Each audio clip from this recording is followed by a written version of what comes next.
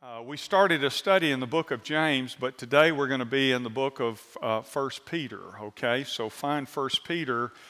But we're going to continue the theme. James started this, and so we're going to continue this whole matter of trials. And in James chapter 1, he says, "Count it all joy, my brothers, when you meet trials of various kinds." And we talked about that last week, trials that come our way. But it is the theme of much of the letters of the New Testament, and that's because so many of God's people were undergoing trials and testings and persecutions of the severest nature. And James helps provide us insight and instruction on that. But then we also look and see that Peter takes that same theme in his letter, 1 Peter, to his people. Both of them communicate some, what I believe are essential truths for us to understand when we're going through trials or we're facing tests that shake our life or rock our faith.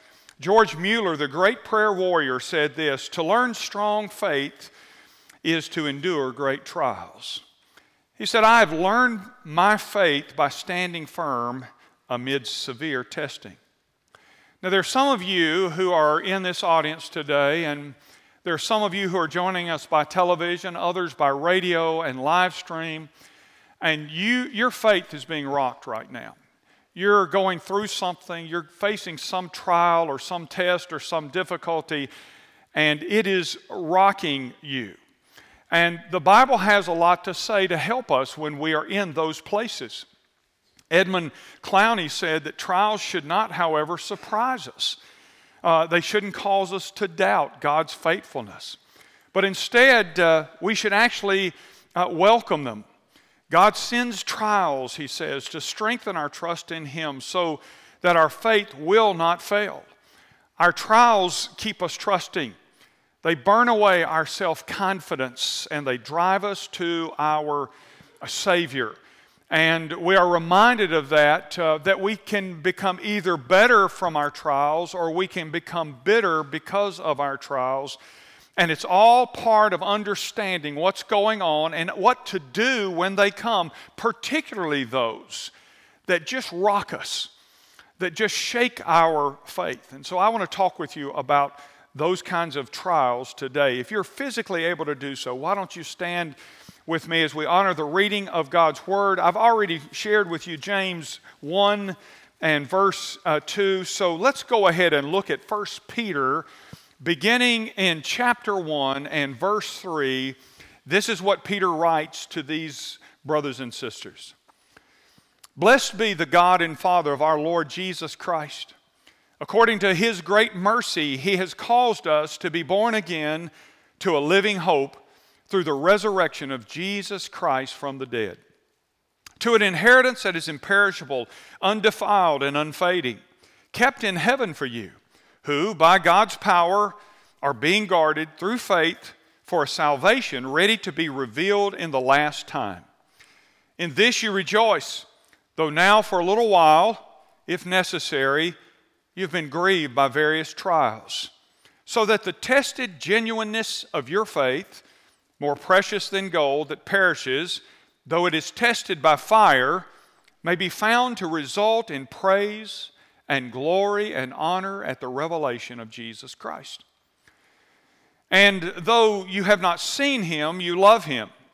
Though you do not now see Him, you believe in Him and rejoice with joy that is inexpressible and filled with glory, obtaining the outcome of your faith, the salvation of your souls." Now, Father, we're so grateful for your word that instructs us, Father, that comforts us, and Father, that helps us gain perspective when our faith has been rocked. Lord, I pray that this morning you will do just that with your word. I give you my mind, Father. I give you my thoughts. I give you my words. Lord, I give you all the study that's gone into this. I present it to you to ask you this morning to use that which we talk about, to have upon it the sweet aroma of your Holy Spirit.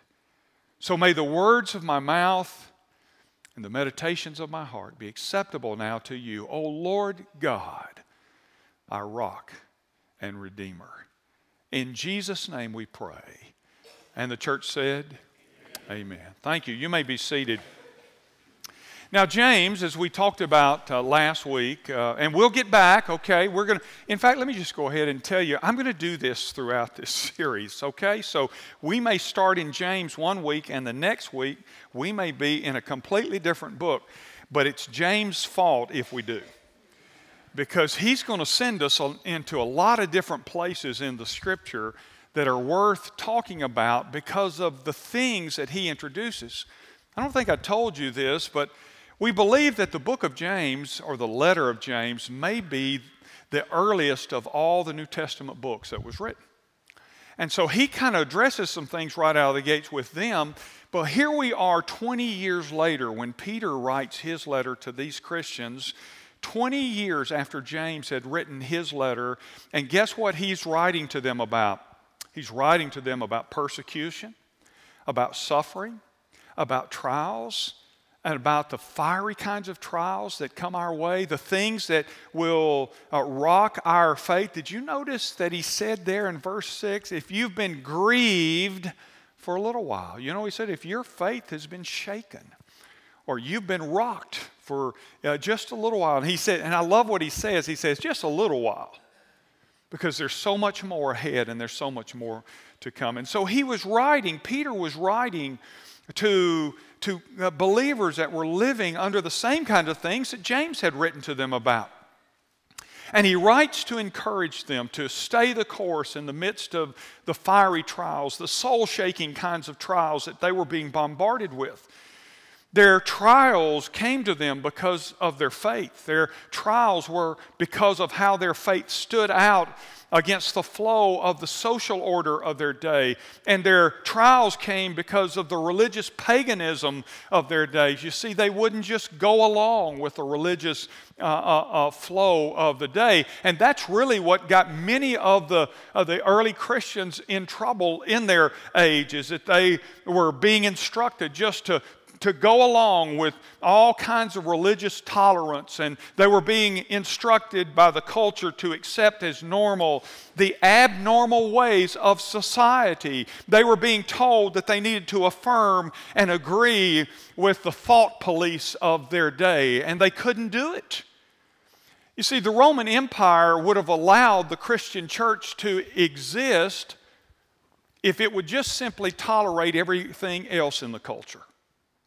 And different from the many different religions of that day, Christianity said there's only one God.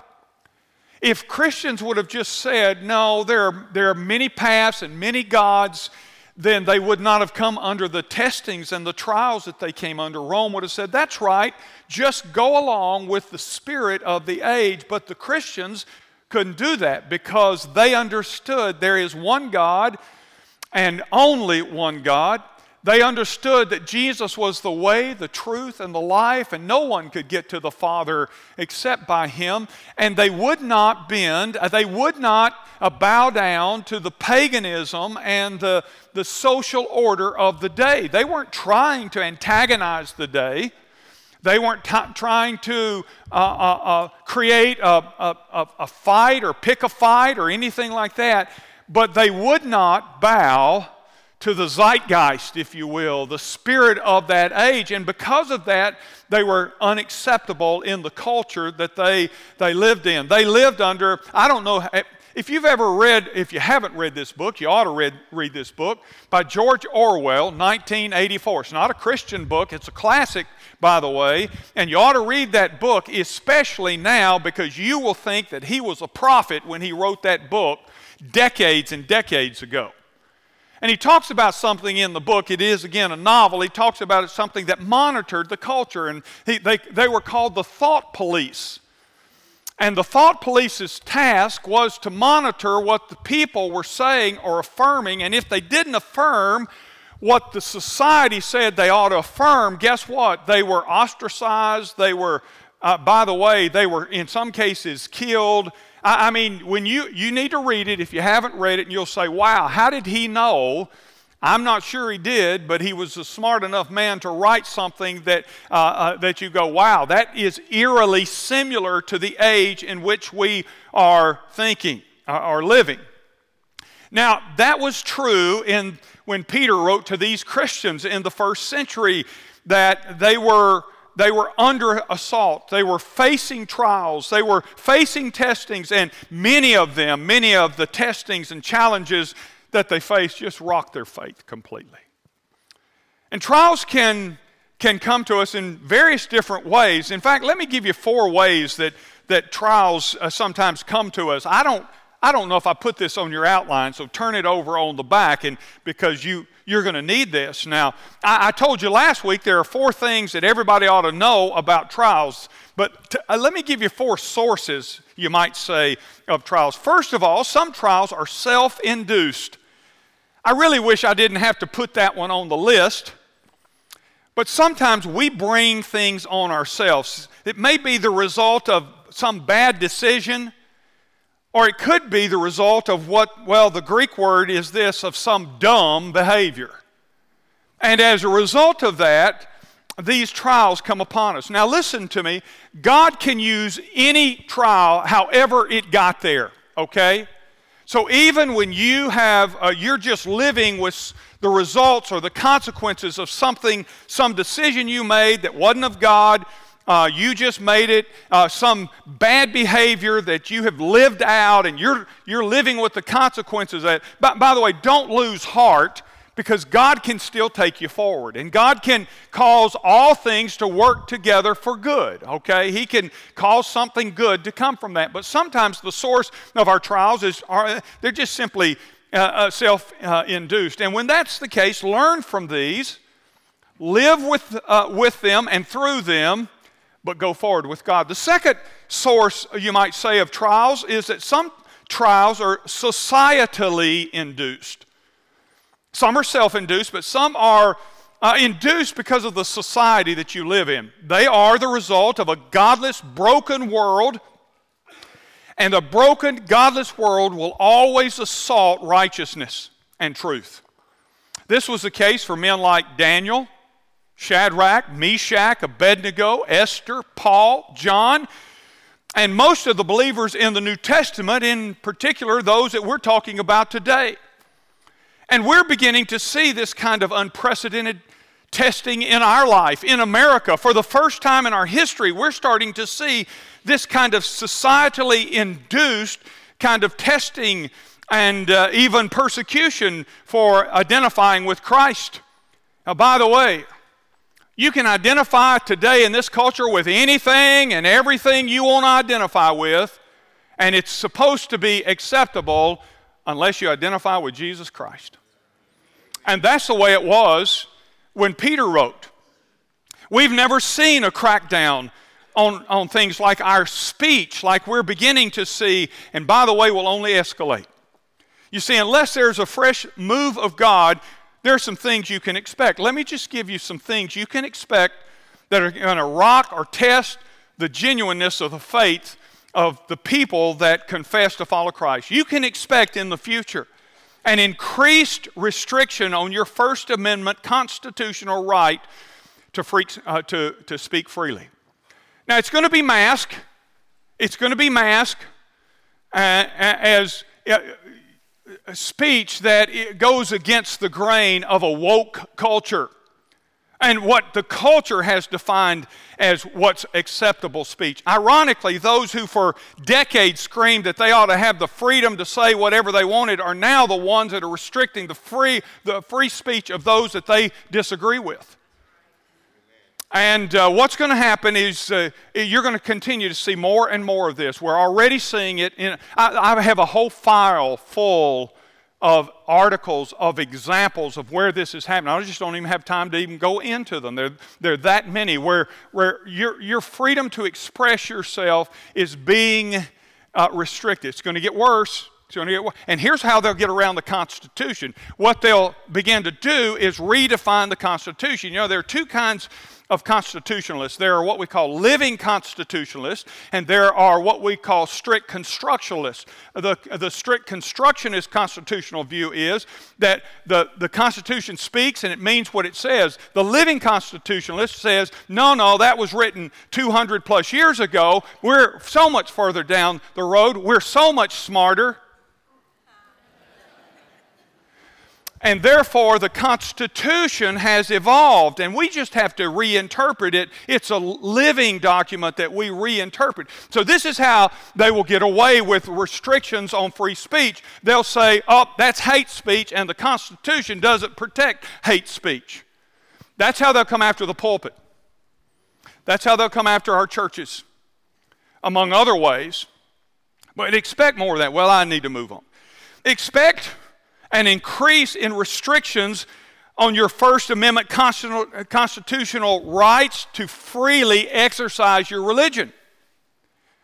Now, I don't know if you've paid attention the last several years. There's a new phrase being used, especially by progressives and leftists, that go like this. Well, we believe it's okay to have the freedom of worship. Now, that's saying most people go, well, that's okay. Folks, that's a dangerous statement, because what it's saying is we're going to restrict your ability to express your faith outside of the boundaries of your building.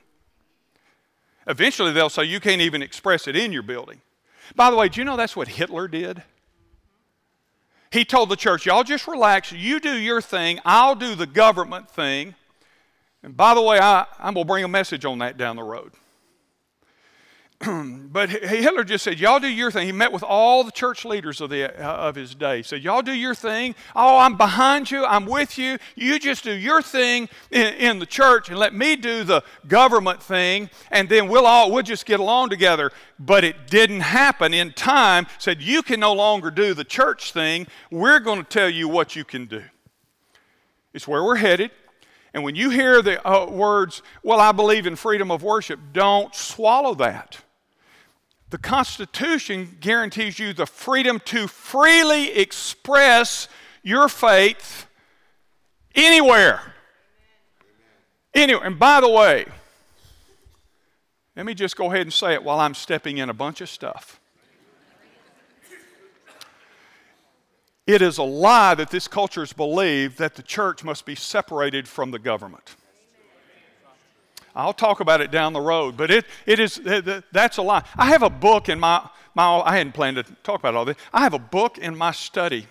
It's that thick. I'm going to bring it in and show you when I talk about this. And you know what it is?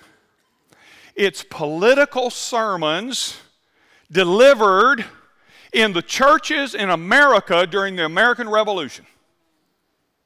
Don't ever say that the church has always been separate from the government. The government is to be separate from the church, but not the other way around. That is not the doctrine of separation.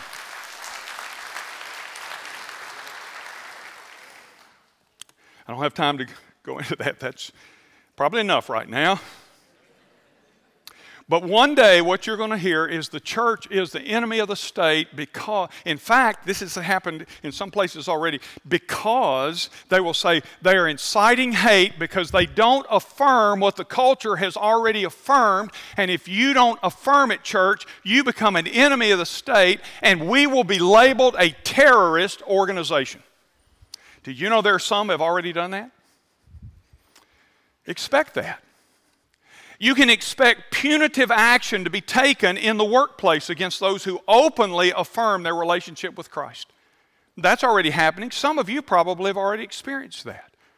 You can expect a growing hostility of the academic institutions towards students who wish to gather just together on their campuses for Christian fellowship and study. And this will include things, we've seen it already, like wearing clothing or items like crosses or anything that reflects Christ or the name of Jesus, and that will be expunged from any kinds of discussions.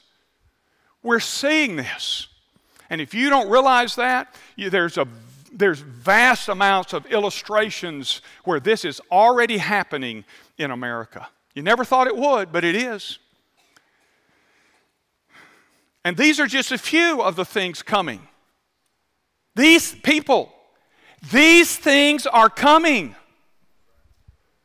They're already arriving, but we haven't begun to see, unless there's a move of God, we have not yet seen the magnitude of what is coming our way. In 2015, before Billy Graham died, he issued a written warning to America's churches. Billy Graham. And this is what he said, quote, "Prepare for persecution." And then he penned a commentary that appeared in Decision magazine later in November of that year. And in the article, Dr. Graham noted that the American church, and these were his words, has been largely unfamiliar with persecution. And he goes on to write, and I quote, "Immunity to persecution that Christians in our country have experienced in the past 2 or 3 centuries is unusual." The immunity that we've had. As a whole, our nation does not know what privation is. We do not know what sacrifice is. We do not know what suffering is. Suppose persecution were to come to the church in America as it has come in other countries. Since we have experienced little religious persecution in this country, it is likely that under pressure, many will deny Christ. Those, he says, his words, that shout the loudest about their faith may surrender the soonest. These things are here. Sometimes trial and test comes from society. It's induced. And then third, some are satanically induced. Some of them are just demonic. Some of them are directly aimed at your life by Satan. Sometimes, as a believer, God allows the devil to rock you, to rock your faith, to produce a faith that's pure as gold, Peter says. They are God-allowed. Job is an example, right? Job is an example. You know the story of Job. Job is an example of where God allowed Satan to assault his life. There is Peter. You know the story of Peter. And you remember on one occasion Jesus said to Peter, "Satan has sought to sift you like wheat." And Peter said, "Here's some good news." He said, "But I've prayed for you, that afterwards you will rise up and strengthen the brethren." And he has with a letter like this, hasn't he? But his faith was rocked. Some are satanically induced. 1 Peter 5, verses 8 through 10 says, "Be sober-minded, be watchful, because your adversary, the devil, prowls around like a roaring lion, seeking someone to devour." Then listen, Peter writes, "Resist him firm in your faith, knowing that the same kind of suffering are being experienced by your brothers and sisters throughout the world. And after you have suffered a little while," there he is again. You go back to verse 6 in our text. "In this you rejoice, though now for a little while." And then he says it again over here in chapter 5. "And after you have suffered a little while, the God of all grace, who has called you to his eternal glory in Christ, will himself restore, confirm, strengthen, and establish you." Listen, folks, he's just reminding us that sometimes it's a little while, it's a satanic attack. Sometimes the trials in your life, the tests in your life are from hell.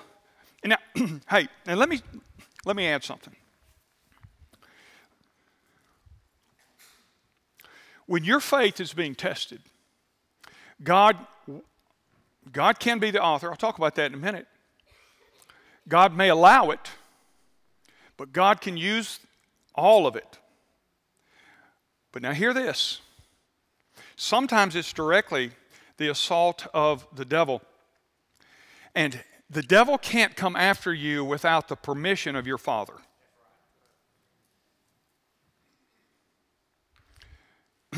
So, here's what I want you to know. So God is always in control. God can do something and will do something through the trials or the tests. But can I tell you this? Do you know the devil will try to seize on every test himself as well? So if it is a test from you made some decision or bad behavior, right? Self-induced. Do you think the devil will still try to get in on that? Do like this. Mm-hmm. So it is societally induced. It's the result of the broken, fallen culture you're living in that, it, by the way, is under the control, the prince and power of this world, the devil. Do you think the devil will try to use and manipulate society to undermine the kingdom of God? And then, of course, we know that to be the case, as Peter says in chapter 5, about those that are satanically induced.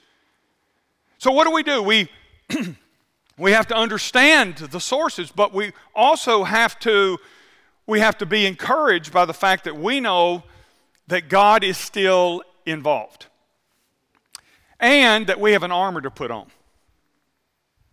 The full armor of God, Ephesians 6, we don't have time. I've preached through that many times over the years, but go back and read Ephesians 6, the full armor. Listen, why is the full armor so important? Because if you put on part of the armor, the devil will find where you don't have the armor on. Do y'all know the mythological story of Achilles? You know, his mom dipped him in the river to protect him. And the only place that she couldn't dip him was where she was holding him. She was holding him by the Achilles, the heel, and she dipped him. And you know how he died? An arrow to the heel. Because it was the unguarded place. Well, that's mythology, but I want to tell you something. The devil is roaming about looking for the vulnerability.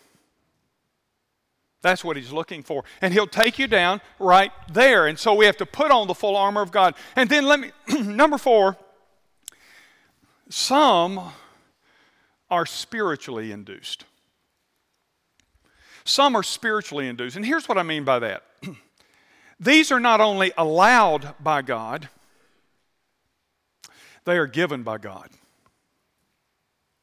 And they are given for the purpose of building your faith in order for you to carry out the reason that God created you and put you on this planet. Some of them are, I mentioned last week the diaspora, the dispersion of the saints in the book of Acts. It was a result of persecution. Do you know what? That was God. We say, what was God doing? God sent the circumstances of persecution so that it would disperse the church. So it would actually send the gospel throughout Asia Minor, through the Roman Empire. I know if you're one of those being persecuted, you're not going, wow, this is a chance for us to go plant a church in another nation. I get that. We never know. The Bible says no suffering is pleasant, no discipline is pleasant. None of that stuff is pleasant in the moment. And I don't even know if in their lifetime, we have the luxury of being able to look back, but I don't even know in their lifetime. Y'all quit worrying about the outline, okay? We'll get there. If we don't get there today, we'll get there next week. Amen? Amen. Y'all were a little too enthusiastic about it. Let's do it next week, Pastor, because you're. But I don't even know if in their lifetime, even when they went throughout the then known world and started churches, because of the trials that had rocked their faith and the persecution that had rocked their faith back in Jerusalem and Judea and Samaria, I don't know if they said, we've been looking for an opportunity to go plant churches throughout the Roman Empire. I suspect they didn't. And maybe throughout their life they didn't go, oh yeah, now I get it. Because people died for their faith to do that. So I don't know that they ever fall. And listen to me, I want to tell you this. Sometimes it's going to be eternity before you understand why. It'll be eternity sometime before you understand the why that your faith was rocked. And by the way, by the time you understand it, it won't matter. You know, when we enter the kingdom of God, and that's what he's talking about, this a little while, this stuff is a little while, and it's hard and it's grievous, but it's not forever. And one day in the kingdom, we'll look back, whether it's your physical trials, whether it's something from the society you're living in, we will look back, I'm convinced, and we'll say, doesn't really matter. We're not going to get into heaven. You've heard people kind of arrogantly say, well, I'll tell you what, when I get to heaven, I got a few things I'm going to ask God. I have to bite my tongue when I hear that because I want to say to them, you really think you're going?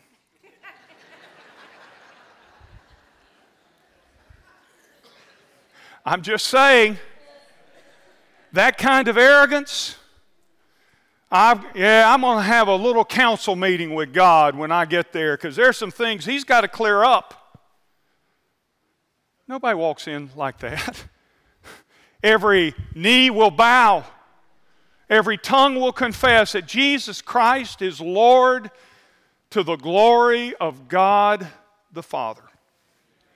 That's what's going to happen. Amen? And so, yeah.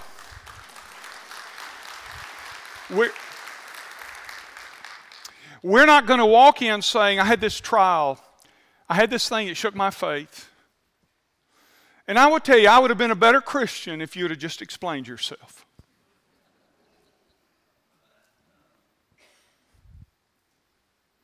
And that's why it's so important, as I said last week, that we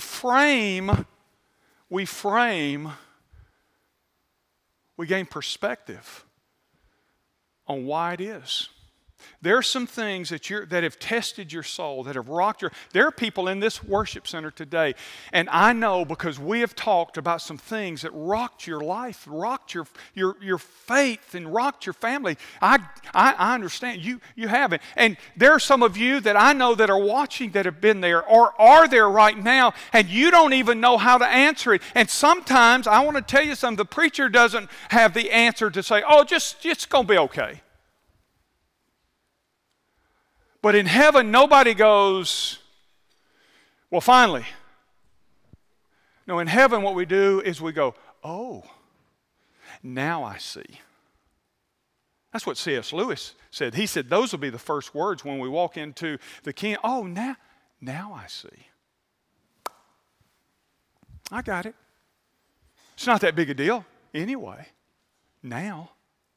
But sometimes right here it is. What's going on? The devil is trying to undermine your life. The devil is trying to undermine your faith. But God is trying to fortify it. And by the way, you're still here because He's not finished yet. So He wants your faith to be fortified so He can use you for the purpose that He created you. So the trials come because they build us. It's like when I was involved years ago in athletics, we had a weight program that we had to engage in. And the weight, I have to tell you something, I was a skinny kid. I was a skinny kid. By the way, I'm almost at my playing weight. I'm almost back at my playing weight. It's just that it's been distributed differently. But I was a skinny kid. My mom, I remember it was coming out of the it was the hippie era, some of the hippie era, and we wore these striped pants, bell-bottom pants. Anybody have some of those? I know you had leisure suits. My mom bought me a pair of striped pants. I was so skinny it had one stripe on it.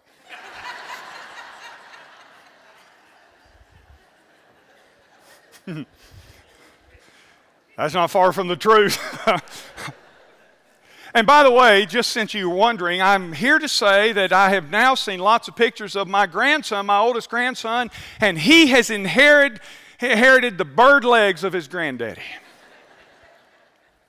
But we had this weight program where you had to work out the weight. You work out. Why? Because you start with a weight and you build up. So one day you can lift this, but you can't lift that when you start. Why? Because you are actually tearing muscle tissue, and that muscle tissue gets stronger, and then you can lift more, and that makes you more effective in the role or the position you play, and so it becomes very important. But I hated it.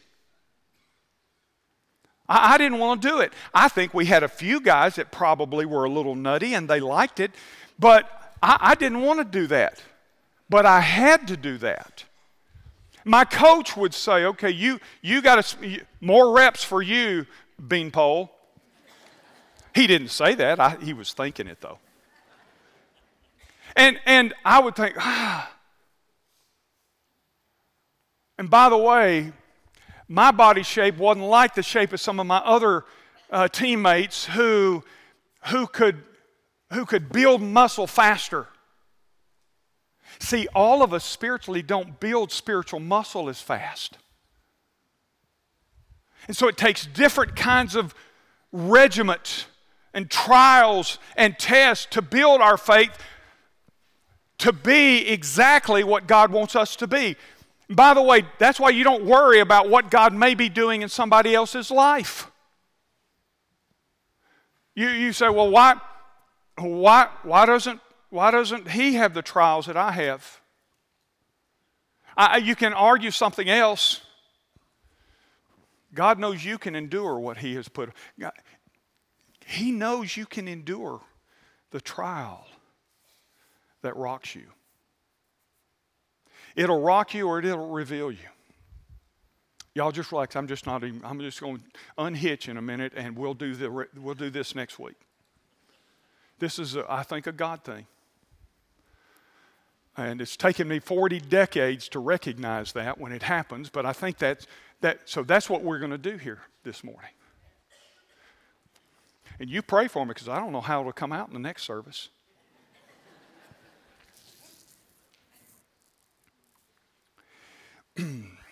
But the tests that come, Peter says, are to turn us in to something more precious than pure gold. And so, in some sense, that's why don't ever worry about God, why don't they go through things that I have to go through? It's a different workout program. And God tailor-makes it to each of us so that we can accomplish what he's put us here to accomplish. I want to tell you and really kind of wrap up with this. I want to tell you a story. I told you a week or so ago that I may share a story with you from Alice and I, from our life where our faith was rocked. And it was since I've been your pastor. Now, I didn't say our faith was removed, but it was rocked. There are some of you today, and that's where you are. Your faith is wobbly, it's rocked. Or some of you who are watching, and that's you. Your faith is rocked. Some of you are trying to really determine whether you even stay with the things of God. Allison's mother passed away. Don't hold me to the year. I want to say 9 years ago. She was almost 88 years old, and she had her health had begun to decline. But she had a strong lady, a wonderful lady, loved God. And she was very healthy. Really, at 86, we found her on a ladder cleaning her gutters out. I mean, that's how good she was and how well she was. Now, we gave her instructions. Don't do that again. Allison's an only child. She's here in Dothan. Her mom was north of Birmingham. And so you can imagine, Allison is it. She's one. And so, but as she moved into her 87th year, she began to battle some things, and she was still home, and we never had to put her anywhere. And she could manage herself. But toward the end of that 87th year, there became some pretty noticeable declines. And I'm not going to go into all of what that was. But I will just tell you, by the way, my wife is my hero, because she would get in her car and she would drive up there. And she did this sometimes. You may not have seen her here at church. She had gotten in the car and had gone to her mother's to take care of her mom. So her mom had gotten confused about things, and it would panic her mom, and Allison would just have to go. She just would have to go. And you don't know how many times I prayed my wife to Birmingham and back. Sometimes she would return from a trip there only to get home literally in the early evening and get a frantic call and have to get in her car and drive all the way back. Some of you have been there, and some of you are there, and she's my hero. I told her this. I said, when I get bad, I want you there, because that's who she is. And so at any rate, this went on for a long, long time, and Allison was just worn out, but she was so faithful. It's her mama. She's so faithful. Well, we finally progressed to the point in time where we felt like we're going to have to move her down here to Dothan. She was just forgetting things. She didn't have Alzheimer's. She probably had a mild kind of dementia, but she would get confused, and we had people coming in with her and all that kind of stuff. But we finally realized we're just going to have to move her down here where we can have access to her. And so we turned a little suite area in our home, and we got it prepared for her to move in. And Allison went up. I remember she went up on a weekend, and Luke and Karis had come down also to visit her on this. They'd come from Nashville, Allison had come from here, and they were all getting together. And within a day, all of a sudden, I get a call, and my daughter says, "Daddy, you need to get here. You need to get here soon." Mimi, that's what we all called her, Mimi has taken a real turn. And so I said, I was coming later. I was come several days later, into the middle of the next week, and we were going to tell her that we were moving her. And Allison said, "You have to be the one, because she will listen. The preacher gets listened to, and oftentimes the loved one is the enemy." And so we had planned for me to go in the middle of the week. We were going to pack her up, and we were going to bring her down to this room and suite area that we had fixed up for her. So my daughter calls, though, on, I guess it was Saturday, said, "Dad, you can't wait. You got to get on here. There's been a real dramatic turn." And so I do. I jump in the car. I think, Chuck, you probably preached for me. I don't even remember. I got somebody to preach. I headed on down there, and we got her in a doctor's appointment, and by this time she was literally so, we'd gone from 0 to 60 the wrong way. And she'd gone from being able to walk around, take care, feed herself and everything, to I literally had to pick her up and carry her. And by the way, just a little humor through the midst of all of this. When I would talk with her down there, when I could walk in her room, and she would say, "Oh, hey, Jesus." And when Allison walked in the room, she called Allison by the dog's name. And Allison said to me, even then, we kind of chuckled, and she said, I do all the work. You show up and you're Jesus. And I'm the dog. And I told Allison, I said, and don't you forget it. No, I didn't say that, but it was a little bit of humor in that whole thing. But she went that fast. Let me just kind of fast forward on. And so we took her to the doctor, and the doctor checked her out. And then the doctor told Allison, we said, we're about to move her to Dothan. The doctor says, she had been to the doctor about a month before. He told Allison, yeah, she's probably, maybe another year, that sort of thing. This time he says, maybe 6 weeks. 0 to 60. No point in moving her. It will only complicate it for her. So we thought, okay, we're going to have the people in, and Allison was just going to stay there, and I would come back and forth a little bit. Well, by the time we got her home, it had advanced. She had gone even further. And she became bedridden. And then she became combative. It wasn't her. Some of you have been there. Confused. And terribly hard for us to manage. They brought hospice in. And hospice are so good, and they were so good. Her case was so severe, they did something that they do not do. They gave us 24/7 care. They had someone there the whole time.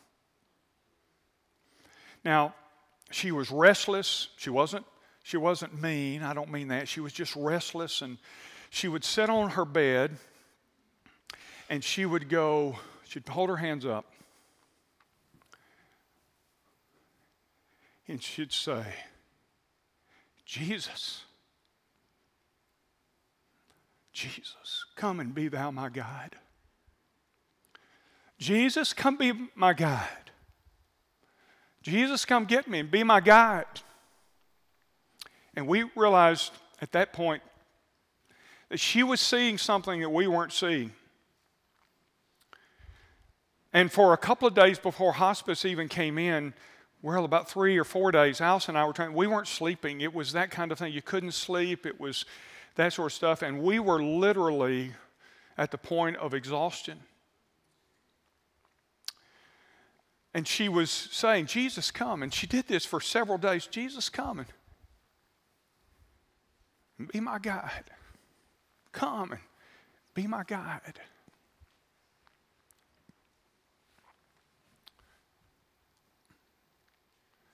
And after about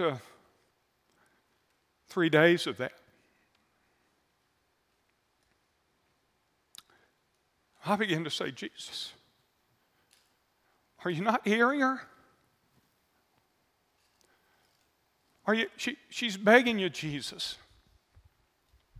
Are you not hearing her? She's not saying, Jesus, leave me alone. Jesus, make me better. Jesus. She's saying, Jesus, just come and be my guide. And I'll be honest. I couldn't figure out why Jesus wasn't answering that prayer. You say, well, was that about your convenience or Allison's convenience? No, not at this stage. We all knew at that moment the best thing that could happen would be for her to be healed by Jesus. She's saying this over. She'll take a break and then she'll say, Jesus. We'd been up for almost 2 days. And I remember I'd gotten a little bit of a nap. She had settled down. I'd got a little bit of a nap, and I got up on this particular morning, and I said to Allison, I said, babe, she's resting now. I need to go spend some time with the Lord. Are you okay? And she said, yes. And so I got in the car and I ran down to a coffee shop and I got me a cup of coffee and I sat down at a table. And I was ashamed that my faith was being rocked. And I said, Jesus, I'm sorry. My faith ought to be stronger.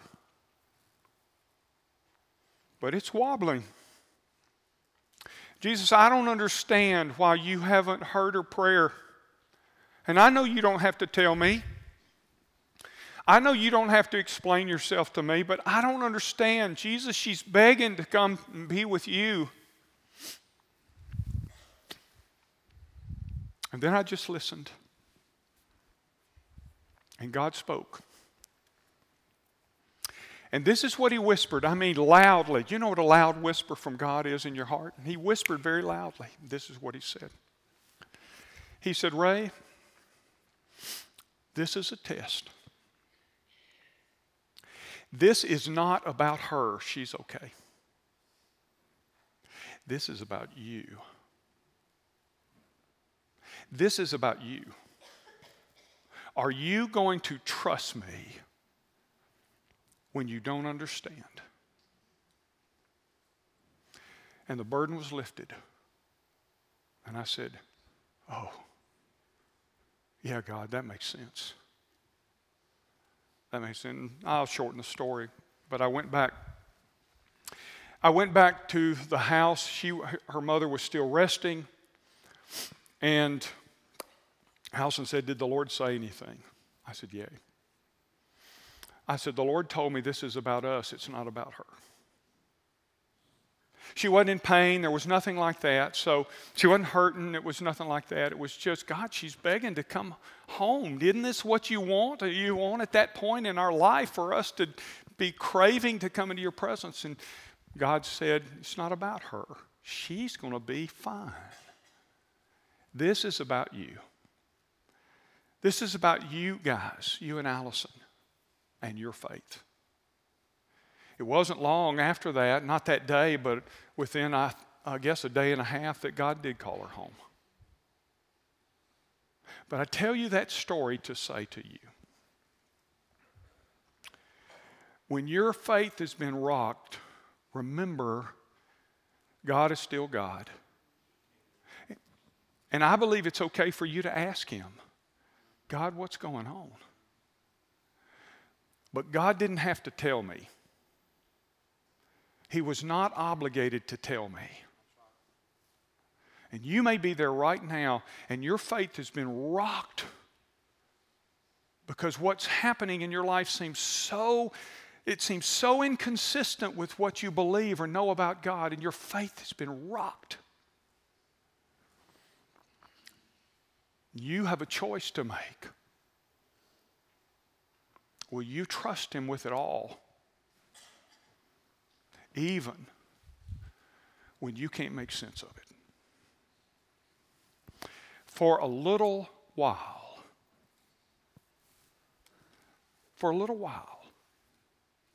you grieve. But stand fast, as he said in chapter 5, in the faith. Stand fast in the faith. When you get it, that's okay, right? And when you don't get it, stand fast. God is building your spiritual stamina and your spiritual muscles. Let's pray. Lord, we're so weak.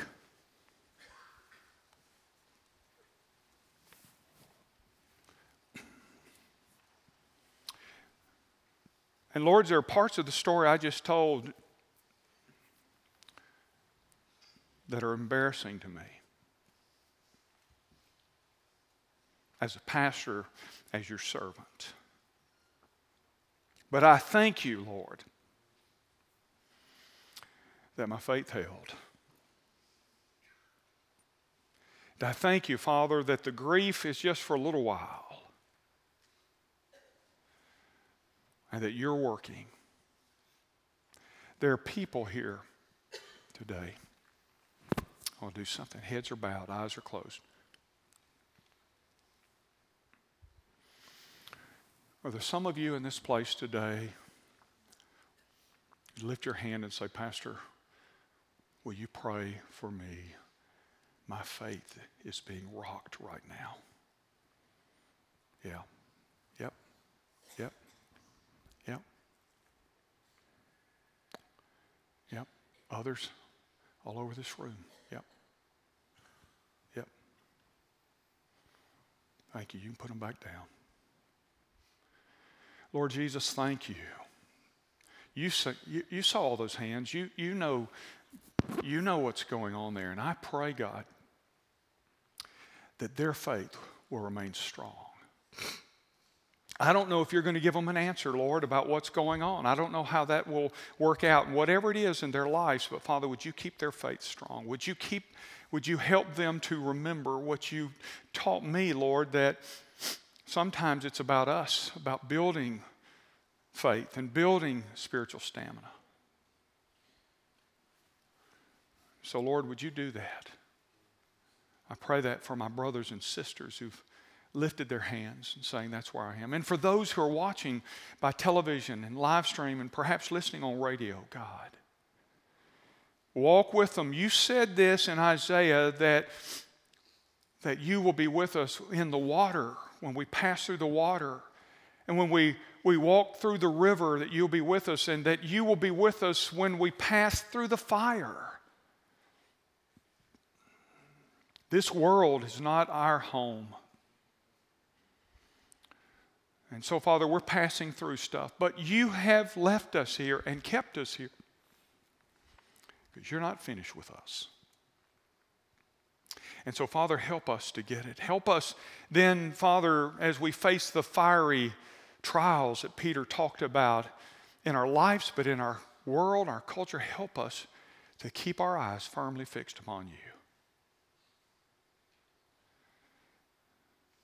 I pray that you'd clothe us in the full armor. Now, Father, would you, before we're gone, move in the lives, all of us, Lord, in this place. Some who perhaps their faith is rocked because they really don't have saving faith. They've had religious faith. Today they need you as their Savior. Father, would you move in Jesus' name? Amen. Would you stand with me for our invitation, and I'll be here at the front. This altar is open. Your faith may not have been rocked, but you know somebody whose is. Maybe why don't you come and bow? Why don't you just come on right now while I'm talking? You're going to pray for some people. You just come on right now and you kneel and pray.